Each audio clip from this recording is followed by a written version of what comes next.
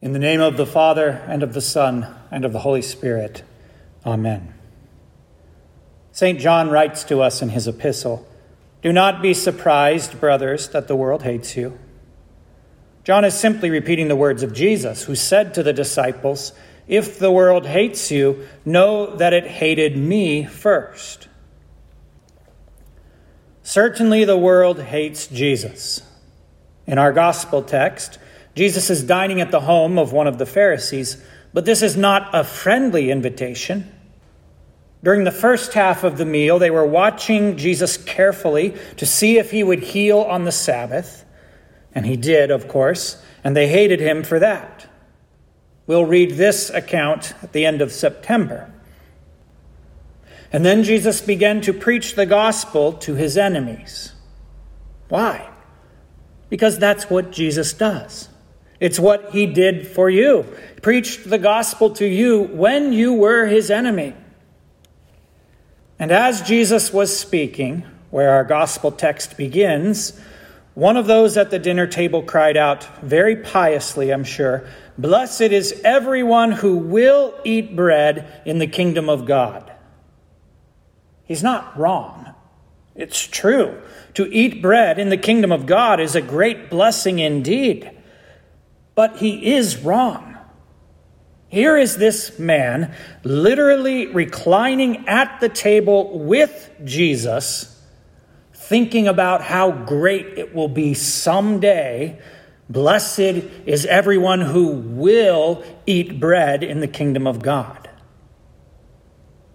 Wherever Jesus is, there is the kingdom of God already. This man, however pious his words might sound, is actually confessing an anti-creed, a statement of unbelief. He is sitting next to the bread of life, the King of Kings, and he says, if only we could get to eat bread someday in the kingdom of God. So Jesus responds with a parable. A man once gave a great banquet and invited many. And at the time for the banquet, he sent his slave to say to those who had been invited, "Come, for everything is now ready." God the Father is throwing a banquet. His banquet is often called the kingdom of God, or heaven, or the marriage supper of the Lamb.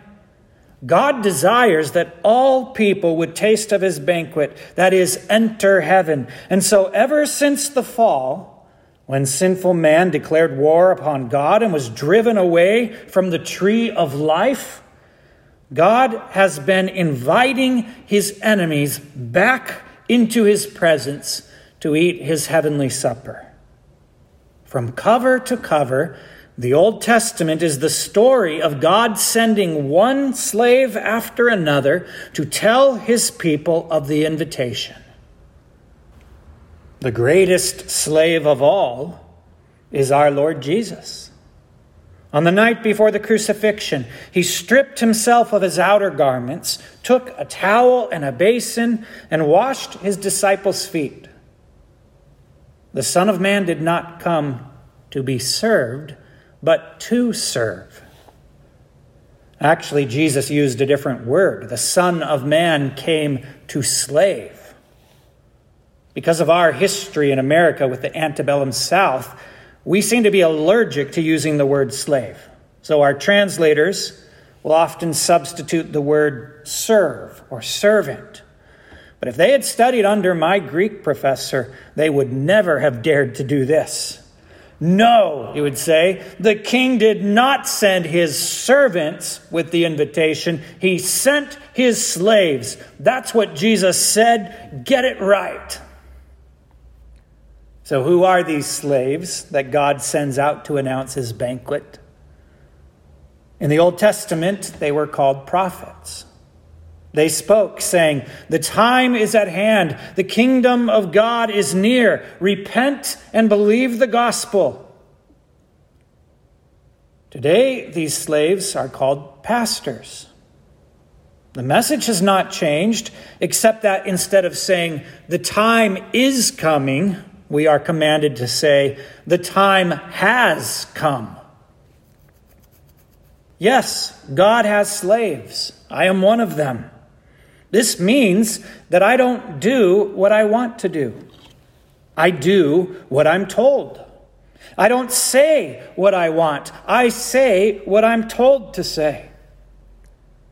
A slave is a low position at the very bottom of the social ladder. And perhaps this explains why God only allows men to be pastors. He thinks too highly of women. But the lowest slave of all is Jesus. He is the one who says to all of us, "Come, for everything is now ready. The table has been set. The sacrificial animal has been slaughtered." What animal? The Lamb of God who takes away the sin of the world. The wine has been poured. What wine? The blood of God's own Son, which he pours out for us who were his enemies.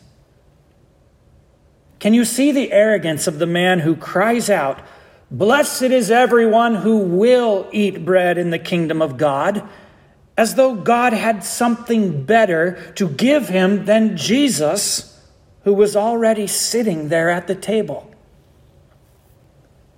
People often ask, if God is love, how can he send people to hell? It's quite the opposite. The whole world is already madly spiraling down into hell. We are, by default, born onto a sinking ship surrounded by an ocean of sin. And God, in his mercy, sends his slaves with a message of rescue and salvation. "Come, for everything is now ready." Through holy baptism, God plucks drowning sinners from the depths and places them into the holy ark of the Christian church on earth.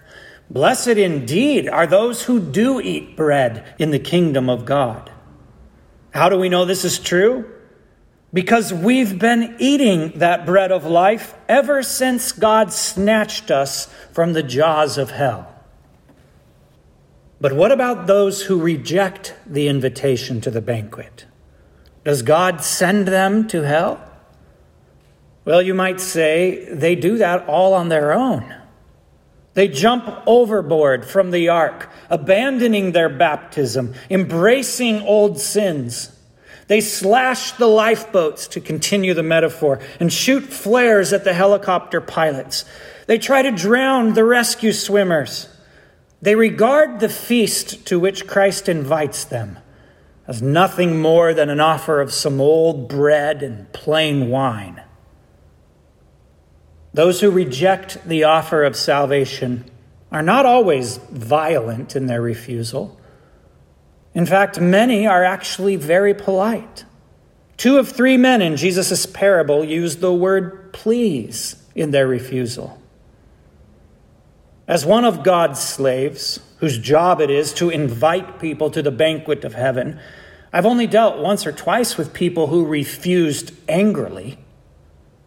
Everyone else has been impeccably polite.